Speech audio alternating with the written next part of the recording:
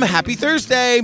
We are super excited to share our first episode of the Peacock series, John Wayne Gacy, Devil in Disguise, here with you on the regular feed. I knew nothing about this case. I became convinced I would have been a Gacy victim had I lived in the 1970s, and Jillian tolerates my shenanigans. All 6 episodes of our coverage of this series are available right now, ad-free on the Patreon. And if you need another reason to listen, Queen Maggie Freeling told me over the weekend that our coverage of this series is her favorite we've ever done. So enjoy this episode here. You can find the other 5 episodes, as well as our other almost 200 full ad-free bonus episodes on our Patreon feed. It's where we cover all this series, everything from Tiger King, Serial Season 1, The Jinx, the Menendez murders, and so much more. And you can get that by going to our website, truecrimeobsessed.com, and clicking on the Patreon link.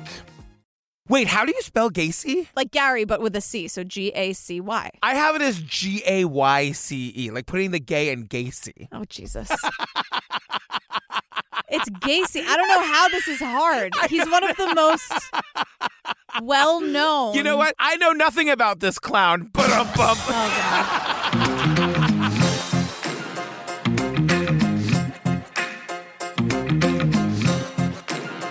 Hi, Jillian Benzavalli. Hey, Patrick Hines. You guys, we're starting a whole new series. I literally knew nothing about this clown. I mean, his clown makeup is so bad. I feel like we don't even talk about the clown stuff all that much. Oh, I'm about to talk about it a whole lot. Okay, great. Yeah, I only knew, you know that book, The Last Victim, I talk about a lot? Yes, like, yeah. that guy, Gacy, was the serial killer he was, like, closest with, and went to see him in prison and, like, all this horrible stuff. And so I knew that he was terrifying and that he preyed on young men and boys, but I didn't know, like, a ton of shit. I don't find him terrifying at all, and I'm sure that we'll get there. But, like, that's what's probably terrifying. Like, this is for sure a guy I would have had a drink with. You know what I mean? Really? Not like in a sexual way, but, like, there was a time this afternoon I almost texted you, like, I find him charming. But, like, that's the serial killer shit. Like, that's that's not me being garbage. That's, like, him being a good serial killer. But, like, that, you should be more terrified about that, is what I'm saying. We need to get, like, meta saying about it. I know. Right, but the lack of terror is the terror. You know what? I see your point. I'm suddenly terrified. My job here is done. Thank you so much for joining us. That's been Ep 1. Oh, you guys, this one is called John Wayne Gacy, Devil in Disguise, Episode 1, The Trigger. Right. So we get on-screen text, right? We learn that in 1992, serial killer John Wayne Gacy sat down for a rare on-camera interview. Few of his words have been heard until now. And then I said, John Wayne Gacy is real offended that people have said that they've gotten interviews with him before. Why, after so many years of silence, never having a media interview? And people have said that you have given them interviews in years Well, that's past. hogwash. Yeah. That's strictly hogwash. So we're saying I'm today, constantly told that I'm misquoted constantly, saying that I said this and I said that, and it's not happened. He says that's hogwash. Yeah, okay. Well, he says a lot of things. He's like, everyone just has the wrong idea about me. And I'm like, really? Well, and he says... Well, the idea that I'm a homosexual thrill killer and all that garbage. The idea that I'm a homosexual thrill killer and all that garbage. And I said, I know we have bigger fish to fry. We've already talked about this off mic. Yeah. Is he not out? I thought John Wayne Gacy was like a bachelor gay dude who was like out to himself, but like not to the world and just like living in it, like where he was luring young hot guys to his house and then murdering them. Not the case, you guys. No. Not the case. It's just interesting how different we are, because I just have in big bold letters, I'm going to be furious the whole time. I know it. I know it. Then I say, and like, I've only watched 2 episodes of this. He says... They painted this image of me that like I strolled down the streets and stalked young boys and slaughtered them. Hell, if you could see my schedule, my work schedule, you know damn well that I was never out there. Is he denying that he did these murders? I was like, what about all the bodies under your house, girl? The things that he says will blow your mind. Like this weird, like, oh yeah, no, I'll sit and talk to you about the murders. I'm sorry, what murders? Like in the same breath, he's admitting and denying it. Like it's so... Oh, you hate that. You really hate that. Like, first of all, don't be a fucking serial killer, and then don't gaslight me about it, you piece of shit. Don't do that. So the whole setup for this is this like interview with this FBI guy. The FBI guy basically is like, well, you were indicted, convicted, and sentenced on 33 counts of homicide. Is that correct? That's correct. You were actually indicted, convicted, and sentenced on 33 counts of homicide. Is that correct? And he's like, well, yes, that is true. Okay, yeah, well, fine. Also, he's not just some FBI guy. He's Rob Ressler, but we'll get to him in a minute. Is he? Who is he? It's like John Douglas and Rob Ressler. Okay, that's what I was assuming based on what they tell us about him later. And it's like John Douglas and Rob Ressler both claim to have invented the term serial killer, so we'll let them fight it out. I know. They say that later, and I was like, it's sort of like how Janice Dickinson said she invented supermodel, and I was like, there's a lot of discourse about that in the gay community. I had a roommate who claimed that they invented the term NBD. So we're starting in December 1978. I was to be born 2 months later. Really? 3 months later. Oh, I was going to say, wait, December to March. Okay. But we're here in New York City with Craig Boley, who is, his lower third is John Gacy, prison correspondent, to which I say, I'm sorry, what? I know. And I just went, this queen, hey, girl. I mean, he's like, I'm sitting around, I'm doing my laundry.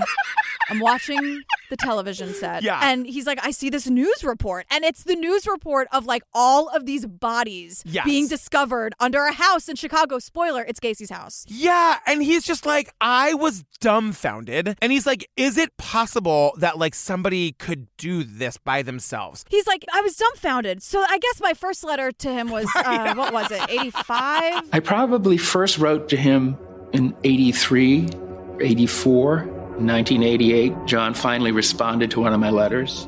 And from there, we started corresponding and talking on the phone. This guy wrote to this guy for 5 fucking years. Without a response. I had that exact same note. Just like, hey, Gacy, just nudging. What was like just gonna ping you. Oh, I hate that term. That's so fucking corporate. Oh, I'll ping you. Oh, yeah. Oh, totally. Ping me. Yeah. Oh, it makes me sick. But what's the 1988 version of that? Just writing another letter, I guess. More snail mail. To John Wayne Gacy. Yeah. And so he says, like, starting with that response in 1988, they start talking on the phone because he couldn't take notes fast enough. And they go to 100 because they're like, we're writing constantly. Then they're on the phone. They're talking on the phone like 4 to 5 times a week. And we hear a clip of it. They are old friends, old girlfriends, the two of them. They really are. These two old queens are old girlfriends. Gacy is complaining about the weight he put on. Plus the fact in the last month and a half, being as aggravated and frustrated as I have been, I've jumped up 25 pounds. Oh my God, you're kidding. No. What are you eating? When I get frustrated and aggravated, I eat everything in sight. Oh my God, what are you eating? Oh, you're kidding. And Gacy's like, girl, everything in sight. I'm eating everything.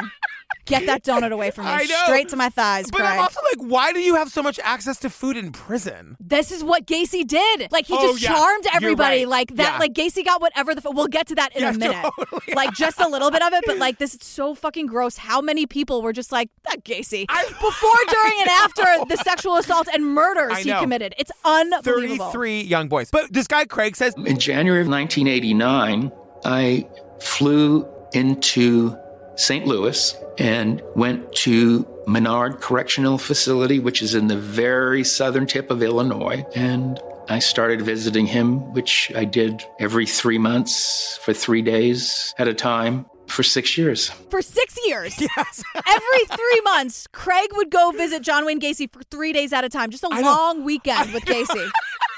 Eating donuts and she said, what? Oh my God. And then you said, I know. That bitch. I know. It's also like, Craig, what do you do for a living that you have that kind of flexibility and that kind of cash? Yeah, and he's like, I don't know if I wanted to write a book or make a movie over it, but he knew he like wanted to do something with all this. And I'm like, I think you kind of like being around Gacy, though. I think that's true. I don't know. I feel a little bit like Craig knows that Gacy is a fucking crazy maniacal killer. Yes. I don't know. There are moments later that I'm like, oh shit, Craig, you're playing the long game. I agree. I think there's a lot of those things are true at one time. Yeah. And so suddenly Gacy's like, hey girl, hey Craig, I want to do an interview. Like I want to do a real legit interview. And the prison's like, no, we love him, but he's gotten too much attention. We don't want to do that. And so we love him, but it's just too much. And so Gacy's like, I know how to get around these idiots. Gacy said, oh, well, you have to talk to my good friend who works at the FBI. And I said, who's that? And he goes, Robert Ressler. Again, Robert Ressler, FBI's behavioral unit, John Douglas, whatever. And so, like, once Rob Ressler is involved with this, the prison's like, Oh, yeah, totally. No, we're old friends with Rob Ressler, not Gacy. And so, like, this interview is, like, all set to go. It happens on May 4th, 1992. Because everybody at this prison loves John Wayne Gacy and this wrestler guy, the warden's like, you know what, girl, dude, just do it in my office. Is that cozy enough for you? And, like, Gacy's super casual. He's talking about audio levels. Gacy's trying to direct this thing. He wants to make sure he looks good, that he's heard. So, yeah, I was going to ask you, insofar as sound goes, if I'm down with my head, does that hurt your sound quality? And they're just kind of like, girl, we just want to talk to you about the bodies. And he has a gigantic binder with him. And they let Gacy take his handcuffs off. The warden is like, what's the harm? What's the worst he could do? Oh, and this is where Craig is playing the long game, because they take the handcuffs off and Craig is like... And so then I immediately said to the cameraman, anything that starts to get slow or dull, cut to his hands. There's going to be a tell there somewhere. There's going to be a tell there somewhere. I don't quite know what that means, but he thinks there's going to be a tell with the hands. Yeah, and so there's like this shot of Gacy sitting there with these documents, and some guy, I don't know if it's the warden, is sitting so close to him drinking a Diet Coke, and he looks so tiny next to Gacy. Yeah. And it's like, does he have his arm around him? Like, they look they're canoodling. I was also like, that vintage Diet Coke can. You could probably get $1,000 for that on eBay now. I know. You know? That's like a weapon in prison, though, the cans. It's just wild. And Gacy's like, I'll do my best to watch my fucking language or something stupid. Like, it's so, like, annoying. Yeah. I don't find him charming or normal at all. Which is like, welcome to True Crime Obsessed. I'm not saying I like the guy. I'm just saying. I don't think you like, I totally know what you're saying. I have a poster of him in my room when you come over the next time. Like, is that why it took you so long to move into this new apartment? You didn't want to admit to my John Wayne Gacy poster. He's like your Farrah Fawcett from the 70s. But it's wild because they're talking about the logistics of the case. Yeah. But he's so innocent, but he has a whole binder about all these boys. It's really, really crazy. And Craig reminds us here, I feel like he's talking to me like, we're learning so much now that we would never have known at the time. Benny, this should be the definitive story, and not just about Gacy, but it's about the families that were affected, the victims, hopefully making some sense about some of the loose ends. Because a lot of this is just about making sense to this and giving some closure to the family and the victims and the survivors. And I'm like, oh, okay, all right. And then Gacy has the audacity. Like, they're finally all set up and ready. Oh, did you have the same note? Go ahead. He goes, all right, so whenever the hell they're ready. All right, so whenever the hell they're ready. Excuse me. I was like, you're not only a fucking rapist serial killer, but you're also rude to the crew. Uh-huh. Not on my watch, Gacy. No not on my way. The charm just went out the window, girl. See, there you go. Please and thank you is what you say. And so then now we meet Jay Levine. Oh my God. And he was a reporter for ABC7 in Chicago in the 70s. In 1978, when the Gacy story broke, I was a general assignment reporter and a weekend anchor at ABC7 in Chicago. General assignment reporter, but weekend anchor. Yeah. He's like, look, the city of Chicago loved me. I loved it right back. I know. And he really wants us to know that Chicago was like the epicenter of great news coverage back then. Chicago was a dream job for me. If you go back to the days of the front page, when journalism was king in Chicago and there were 80 newspapers, Chicago was the epicenter of great news coverage. Jay, I've never heard that, but you know what? I believe you, girl. I believe Jay. I absolutely believe you. Jay loved his job, and he loved this. Jay is one of those people, we talked about this in McMillions. He's like one of those people who just always tells the story about his connection to the John Wayne Gacy case. And to be honest, that's all anyone wants to hear about anyway. Yeah. Because the story is kind of like the stuff reporters really live for, right? Yes. That never happens to anyone, but it happened to Jay. Right. So he's so cut to 1978. Jay walks into his apartment, long day at work. Yeah. He's got his briefcase. He's just rubbing his neck. Just another day of being a part of the news media that they love here. Doing the goddamn good work, right? He's patting himself on the back, making himself a scotch. And the phone's ringing. And he goes... Is he not going to get to the scotch before he goes? He's sipping it as he's walking over. It's so warm, but it doesn't have a bite after. It's just smooth going down. And God damn it, he's earned it. He's Jay Levine, and he's working weekend nights anchor, in Chicago. You know what I mean? Yeah. It's God, Sunday, 11 o'clock, but he worked really hard, and it's all worth it for the people of Chicago. The news-deserving people of Chicago. Yeah. They love it. Love the news. That's Jay. Fuck yeah. I'm awesome. I'm so awesome. So as Jay is having this...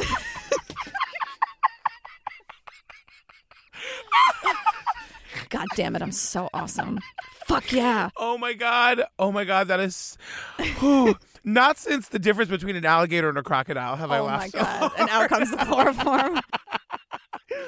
So Jay is like hyping himself up after a long weekend at work, and the phone's ringing. And like over it, he's like, fuck yeah, I'm so awesome. Oh, I'm so awesome. It's like, bling, bling. And he answers it, and he just sort of drops this in, and he's like, I picked up the phone, and it was the person who would become a major source for this story for years to come. And the person on the other end is the person who will become a major, major source of this case for years to come. Right, yeah. And the source is like, Jay, get to 8213 West Somerdale right away. And Jay's like, I'm on it. He's like a superhero. He's like ripping his shirt off, and there's a superhero costume under. So it's midnight. Right. Again, Jay like just got a long night at work, but it's midnight, and he's like, God damn it, the city needs me. So he goes to this house, like a source calls him. It's like, Jay, get to this house immediately. Only something bad could have happened. Exactly. And it's at midnight. Takes his scotch right out the door. There you go. Puts it in a coffee cup. You Throws the lid still on. hear the ice. No time. But he's telling us this address, 8213 Somerdale. It's in a neighborhood called Norwood Park Township, Chicago's west side. And he's telling us, like, the thing about Chicago at the time was that there were murders there, but they were mostly, like, drug-related and, like, not so much covered by the news. But for there to be, like, something crazy with, like, bodies or murders or whatever maybe happening in this neighborhood, that was news. Because, this part of town where Gacy lived was quiet, hardworking, blue-collar people, you know, like, not a place where the action was. Right. And then he's like, December in Chicago is not fun for anybody. And this was a cold December. But you can endure almost anything if the story is big enough. because I love this city. God damn it. But to be fair, December in Chicago is not fun for anybody. But he's like, but the point is, the story was so big, nobody gave a shit about the weather. Like midnight, December, Chicago, like it's bitter, bitter cold. And he's like, I'm going to fucking break this story. He's the first guy there. He's the first guy. And he's like, more and more people showed up as the night went on. But let the record show. Number one with my scotch. Okay? But he says, he's like, this was something the likes of which I had never seen. That from now until the day I die, I will be able to remember and be able to feel and touch and see and smell. I will remember being able to feel and touch and see and smell. Like, he loves that he was a part of the story. Hates that the murders happened. Sure. Loves that he was there to report on it. Yeah, he's one of our main narrators through the whole thing. So he tells us... He says the title of this one and the next one. Oh, good for him. Yeah, good for you, Jay. It's actually like a big deal. I know, if you're the totally person who agree. says the title in a 6-part series, and then you got 2 of them at least. And especially it's unscripted. Like, just the thing you said was good enough to be the title. Good work, Jay. I mean, he's been a reporter. He was a weekend anchor, so he gave knows. himself some loose copy. He came prepared. I appreciate that. So he tells us about a kid named Rob Peast. The first name to surface was Rob Peast. He was the trigger to the whole investigation. The trigger to like this whole investigation. The This trigger. episode's called The Trigger. Oh my God, there you go. Rob Peast is 15 years old, and he worked at a pharmacy, and one day just disappeared. And we hear the story of how this happened. Yeah, so the story is that on December 11th, he was working at this pharmacy down the street from where Gacy lives, and his mom had come to pick him up, and he walks out, and he's like, hey, there's this guy in the pharmacy who's a contractor, and he's looking for workers, and I want to go talk to him for a minute, because I bet if I can get him to hire me, then I'll make way more money than I'm making here. And the mom's like, yeah, go talk to the guy. I'll wait for you here. I mean, like, be right back, Mom. Just going to have this conversation for 5 minutes. And she's like, no problem. And his mother never sees him again, which is like... I just wonder how long she waited there. Like, so I guess she goes home and, like, tells the husband. The mom and the dad are frantically running all over Des Plaines. Somebody in the Facebook group, like, phonetically wrote it out for us. They're like, just so you know. Des Plaines. I can't say Des Plaines. No, Des it's Des Plaines. It's like... it's 2 words! Des Plaines.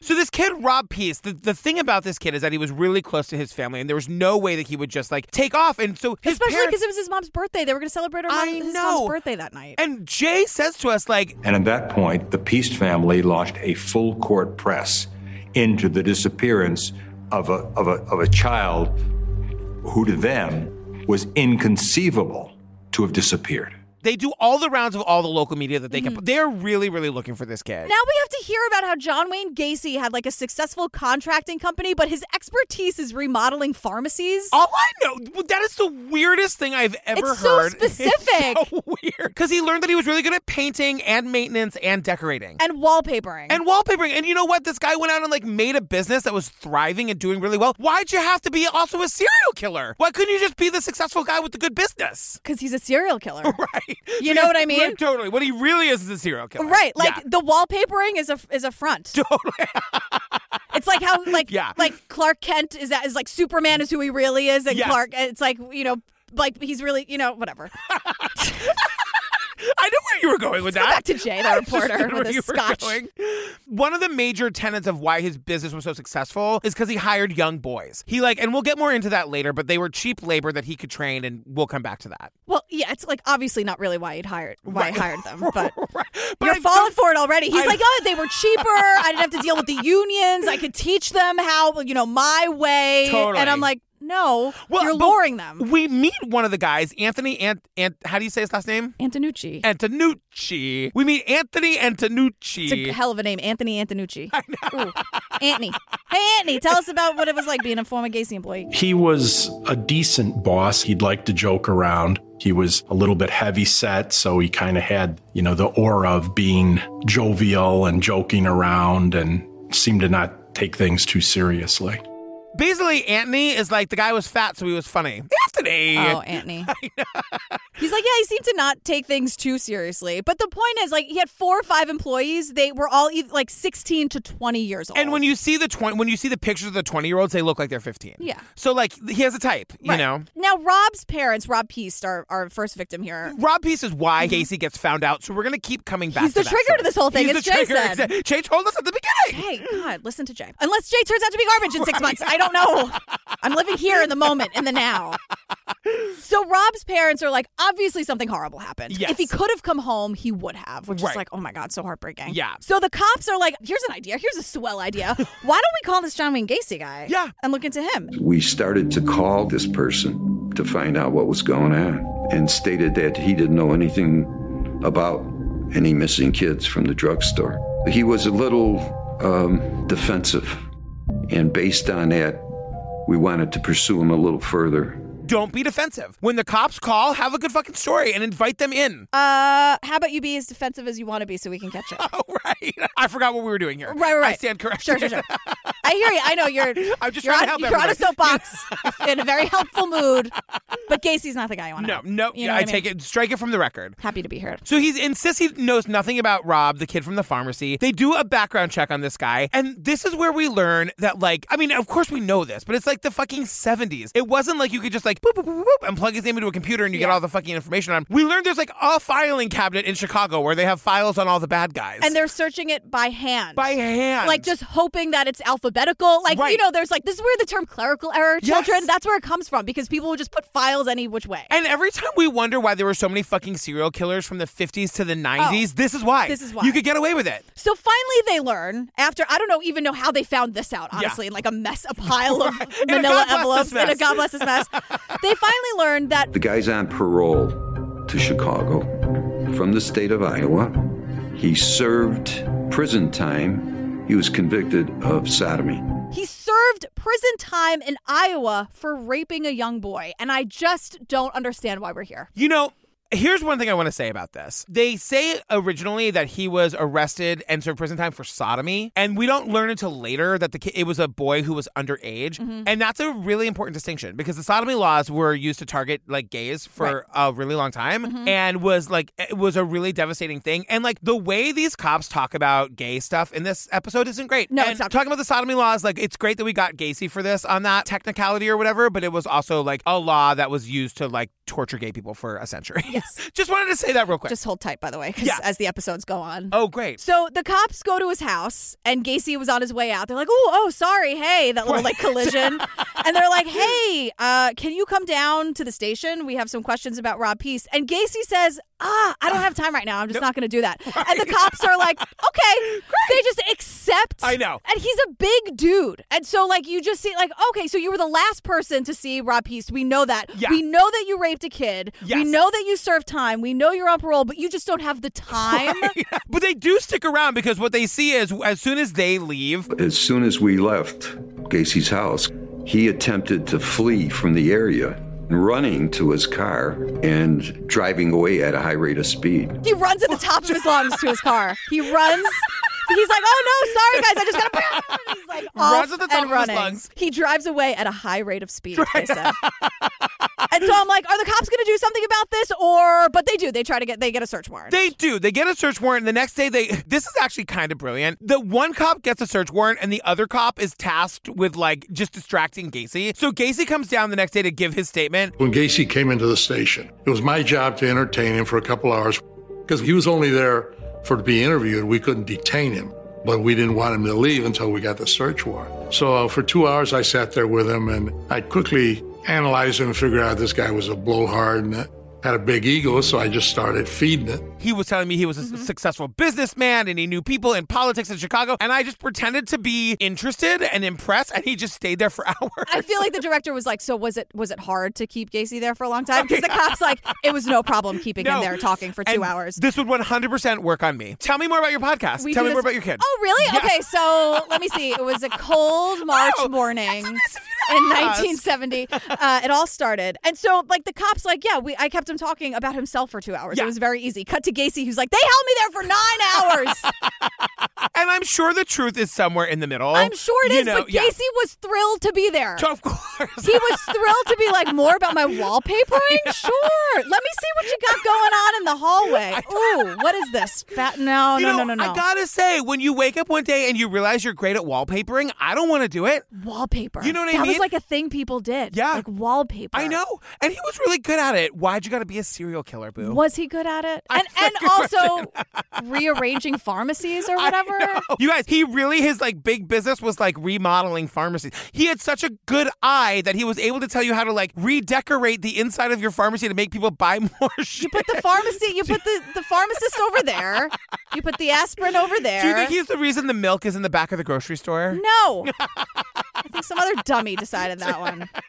Then we have some of our prosecutors here, right? Yeah. Lawrence and Terry. Larry and Terry? You want to go Larry and Terry? Larry and Terry, I like it. That's cute, right? I like it. It's very Lancey and Timmy. That's why Lancey and Timmy! Larry and Terry. So they're like... Gacy lived in an unincorporated area of Cook County called Norwood Park. The location of his residence was significant because he lived a stone's throw away from the Nissan pharmacy in Des Plaines, where Rob Peace was working. It's so obvious now, but it was also pretty obvious then. Right. He was the last guy to see him. He's surrounding himself with teenage boys. Yeah. He also lives minutes away from Rob. Like, come on, can we look? And he has a record. I know. So the first search, so they get the search warrant. Great. Yes. The first search comes up empty. There's no information on Rob Peace. So the search warrant is for Rob Peace. Yes. So they're like, well, we did find some stuff that didn't belong there. It didn't necessarily involve Rob Peace, but here's the stuff they found that made them go, They did find things that really didn't belong there, such as a class ring. They found a variety of pornography. They found up in the attic some shackles, and they also found up in the attic under some insulation 2 books, one of which was entitled The Gay Love Letters, and the other book was Pretty Boys Must Die. These are very, very odd things to have. Now I went down a Reddit rabbit hole for 5 hours. Me too. Because they find 2 books. One is called The Gay Love Letters, and one is called Pretty Boys Must Die. And these cops are fucking scandalized. One of the cops, like, that's some real weird shit to have. So I was expecting to, like, Google and find out that these were about, like, men having sex with, like, dead male corpses or something. Right. No. The Gay Love Letters is exactly what it sounds like, you guys. It's just about gay love letters through time. It's actually a beautiful thing. You can't find it anymore. There's one available on Amazon for $900. Get it. Yeah, I know, right? I want to spend the money on it. Penny. But then the other one is called Pretty Boys Must Die, and it just looks like a Pulp Fiction novel. Yeah. But there's literally no information about it. There's a whole Reddit thread about how there's no information about this book. I thought it was going to be like fanfic, but really graphic. Like Pretty Boys Must Die. Yeah, but it also sounds like if you guys know about like lesbian Pulp Fiction novels from like the 50s, they all have titles like that, you know? And it's just sort of like, they're just gay books. So in addition to that, here's like the real weird stuff. In the trash can in the kitchen, they found a film receipt that originated from Nissan Pharmacy where Rob Peace had worked. We found driver's license from 2 other individuals. So that was what we found, but nothing to lead us to Robert Peace. So we had to leave the house and let Gacy back in. IDs of 2 other people. I mean, actual driver's licenses with people's names on them. I get that it's the 70s, but it still takes them too long to figure out what's going on there. I mean, it's kind of all laid out. Right, exactly. When you add it all up, like every single thing we've mentioned, somewhere Jay Levine is like, come on. I know. Do I have to do this all myself? I know. So now they're like, all right, so the warrant was just for the Rob Peace info. They have to let Gacy go, but they're going to look into him because they're like, wait a second. Yeah, then all of this was a real education to me. We find out that Gacy was married in Iowa. He had 2 kids and then went to prison. And I just said, yikes. Yikes. And then it turns out all these other young boys and men who'd worked for him had also just gone missing. Yes. And these, again, like, you know, they are what, like, I think they would describe them as like throwaway kids. Kids whose families aren't like actively They're vulnerable kids. Exactly. And so like the IDs belong to these people. The class ring belonged to one of these missing kids. We get one of the cops was like, we would sit there in the Des Plaines Police Department and just say, what in God's name are we sitting on top of? Girl, what are we sitting on? Yeah, like what is happening here? And I think it's Jay, our reporter, who's like, Gacy had a super long record, and there were red flags everywhere, all along the way that no one paid attention to. Yeah, he's saying it wrong, though. He's saying people looked the other way, and it's maybe a little bit of that, but nobody wanted to look at the thing. Yeah. Nobody wanted to look at the creepy guy who's creeping on boys. Like, that was too gross to deal with, so many kids had to die. No, I think this is too gross to deal with. Yes. That they thought it was too gross to deal with. It's too gross to deal with. Right, and that's my point. Totally. You know what I mean? Agreed. Craig is here for a minute. Craig is the one who was, like, writing him all those letters for 100 years and would spend 3 days every 3 months with him. For, like, 6 years he did this. He calls him John. I know. Craig is like... It was in so many different districts, and some were more diligent than others in pursuing it. I think they did look the other way many times, but the fact that he got away with it for so long, is he entirely to blame? Or is there something faulty with the system? Craig? Both things can be true at once. He is 1 zillion% to blame for the rape and murder and abduction of these boys. Yes. Craig? You're having too many Diet Cokes with your best friend John and talking on the phone about the donuts. Stop. Yes, I know. Stop it. I know. God damn it. I absolutely agree with you. And when I see him at the next homosexual meeting, I will bring it up. Thank you. Okay? I appreciate that. Yes, absolutely. Because you guys all meet together. I understand.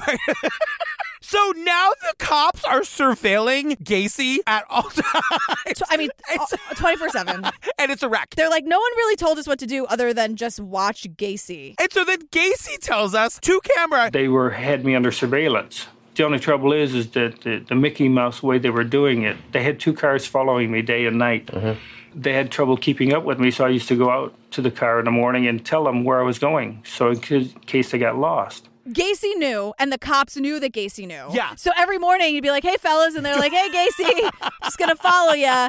And so one night they follow him to the Moose Lodge. I mean, this is so ridiculous. And they're like sitting out in their car. These 2 cops are sitting out in their car while he's in at the Moose Lodge, and they just have this thought, why don't we just go inside and surveil him? Because Gacy knows, and we know he knows. Right. So it's cold out here. Let's have a couple beers and just have eyes on the guy. We're on the clock on the taxpayer's dime. Let's go in and have a couple beers with the guy. This is ridiculous. It's so ridiculous. So they sit 3 tables away from him. A short time later, the waitress approaches us with 2 beers and says, these beers on the gentleman over there, pointing to Gacy. About halfway through our beer, we sent Gacy a beer. So we reciprocated. Gacy's like, hey, fellas. Yeah, hey. And he's like, hey, Bud. That Bud's the bartender. Yeah. Bud, their next round's on me. Totally. Gacy buys them beers. The cops buy him a round back with your tax dollars, Jay Levine. Do an expose on that. Yes. Then they stay out all night, and Gacy's like, you guys want some eggs? So let's go get some breakfast. You guys, after closing down the fucking Moose Lodge, Gacy's walking out. He's like, let's go get breakfast. They go around the corner to the Pot and Pan restaurant. They sit together and have breakfast. Steak and eggs. Yeah. Probably. With the serial killer. With the serial killer. And like, if the cops tell us straight up, you know, we're just chatting about what we're doing, why we're following him. I'm like, girl, really? I'm hoping that they're using this against him because he, one, is so clearly full of hubris, as you said. Yes. But also, like, the guy loves to talk. So they're like, okay, so he would just brag about himself. He just keeps, like, painting himself into a corner because he's like, I'll talk to you about why I hire young kids. Do you want to know about why I hire 14-year-olds? And they're like, yes. He says, you know, I got to tell you from experience, I know if I've hired a guy that's been around the block a few times, it's hard for me to train him because he's used to doing it a certain way. If I hire these young kids that don't have any experience, I can train them right from the start how to do it the way I want it done. I mean, obviously that's not true. Right. And then we get this like crazy, like we did this in the Blagojevich episode, but we get this like lesson on Chicago politics where it's like the mayor is in charge, but there's all these precinct captains, and Gacy was like a precinct captain. And this is where we learn he wanted to get into politics at some point, but he was also Pogo the Clown sometimes. And we just like gloss over Pogo the Clown. I paused it. His makeup as a clown is so bad, first of all. I have to tell you, like, it's like he's trying to be scary. Yes. Really, like, the image, he doesn't look like a clown. Right. What I think clowns are scary anyway. Right. Like, real hot take, I know. But doesn't Gacy look like he's dressing up as a murder clown? He does. And, like, it's not good makeup. And honestly, like, don't you have to go to clown college to be a real clown? Yeah, but he's full of shit all the time. But he's, like, staring, like, angrily at all the photos. Right. Can you try to smile? I know. Like, can you... We'll get into more of the clowning a little later. But then we learn that, like, he, as his, like, precinct's captain or whatever, he also organized the local Polish parade every year. And one year, Rosalind Carter, the first lady, came. And he's, like, getting Secret Service clearance and meeting the first lady. And someone's like... The emblem on Gacy's jacket indicates he had Secret Service clearance, even though he was convicted of a sex offense in 1968. And then he's saying, the Secret Service was trying to say, I don't know how he got in there, but I set up the whole fucking parade, you guys. And then he makes a Polish joke. Oh, God, he does. He goes... And, that's a big feat, getting 20,000 Polish people to go in one direction at one time. That's a big feat, getting 20,000 Polish people to go in the same direction at the same time. That is for your Polish joke, John Wayne Gacy. So Gacy's like, look, coppers, I'm not involved in the disappearance of Rob Peast or anyone else, but you know what? Out of the kindness of my packed artery heart, I'm going to help you. I'm going to help you. Yeah, and this is where the cops literally say to us, to the camera. When we were following Gacy, we had to remind each other once in a while that what we were involved in and not get taken in by this guy. He was very likable, and Mike and I are like, we better kind of keep our guard up with this guy, even though you have a tendency to put your guard down because of the way he talked and acted and befriended us. While trailing this guy, we had to remember not to be best friends with him. They're like, he was charming, he was great, he was really fun to be around. Then they say, like, he would have some bad moments where, like, he'd get depressed and he'd like, start speeding, and we'd have to pull him over and be like, bro, stop doing this or we're gonna have to arrest you for reckless driving. And I'm like, how about you just arrest the guy killed the kid? I know. And then they're like, and then he'd get this look on his face of a broken man and he'd go nuts. I know. They were totally charmed by him. They are telling him how to not get arrested. Don't we want to arrest this guy? Isn't that the point? Like, are you just sort of like killing time until something real happens? Like, I need that to be the case because this is so shitty. It really is very bad. So they're tailing Gacy for 10 days. They lived and breathed the whole operation. They literally, like, this whole thing consumed us. It's all we did. It's all we thought about. It was so super hard going to the fucking Moose Lodge and having eggs at 6 a.m. after you closed down the joint with Gacy. And the whole thing lasted for 10 days, you guys. Like, I thought this went on for years. I know. That's what it feels like. We're episode 1. Great.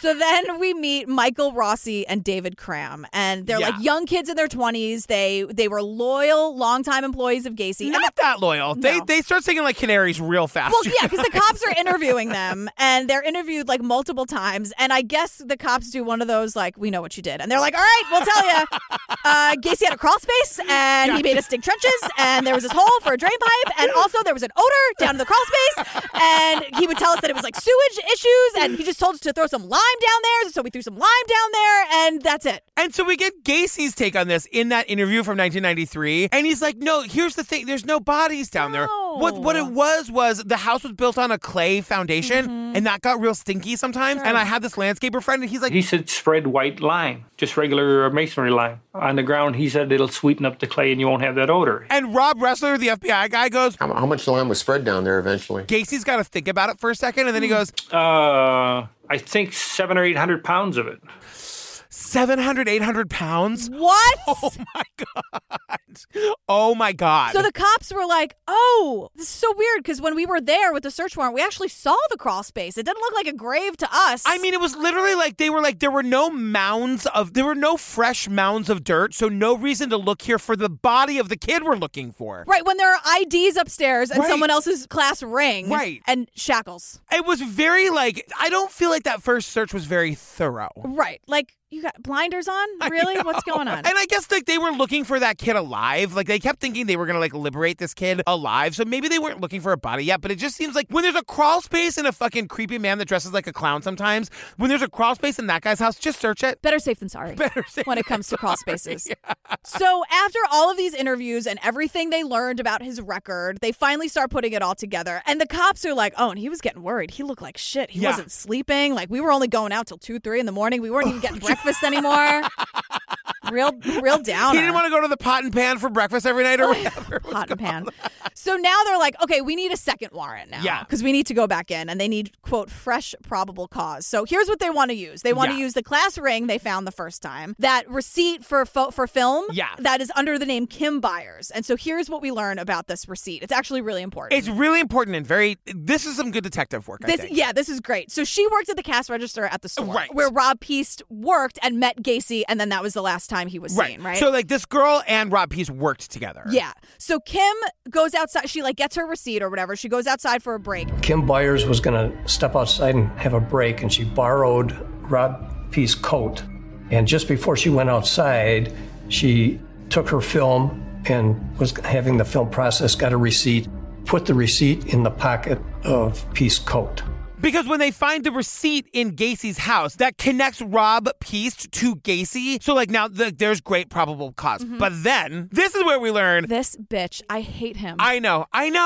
This is where we learn how full of hubris this guy is. But I like saying that because some other cop says it here. Gacy, who was full of hubris and arrogance. Like, these two cops were staking out the house, and Gacy invites the cops in for dinner. Remember, guys, we are eventually going to learn there's 33 bodies buried under this house. Like, you want to talk about, like, whatever the word is. Yeah. Hubris, maybe. Hubris, yeah. He invites these cops in for dinner. They're like, sure, I guess we'll come in. It's freezing cold outside. Freezing cold. The serial killer's going to make us dinner. We'll do it this one time. And one of the cops is like, I got to pee. And he goes into the bathroom at the exact moment the heat kicks in. So Bob went into the bathroom, and what happened? While he was in there, the heat kicked on. And when the heat kicks on, Schultz smells this horrific smell that he said he could only equate to the county morgue. He's like, I can't put my finger on it, but it smells exactly like the morgue. Right. Wonder what it could be. So they're like, oh, this is definitely probable cause now. Yes. Like with the receipt, all this stuff, the fucking smell of death, like they get the warrant. So we cut to 5 a.m. that night. They're like, sorry, Gacy, we gotta go. We'll see you later. Meet over at the Moose Lodge, Gacy. See you at the Pan and Sprinkle for breakfast. We'll be right back. They like two cop-shaped holes in the door, right? Cut to 5 a.m. The prosecutor gets a call. When I received a telephone call from Assistant State's Attorney Mike Corkell, who told me, get your ass out of bed and over to the police station, we found bones. Get your ass out of bed and over to the station. We found bones. Oh my God, we found bones. And the scene at Gacy's house is terrifine. Yeah. And the stench is unreal. And it's like, it's so, I mean, I can't, can you imagine walking it like, no. And you were going to eat dinner there? I know.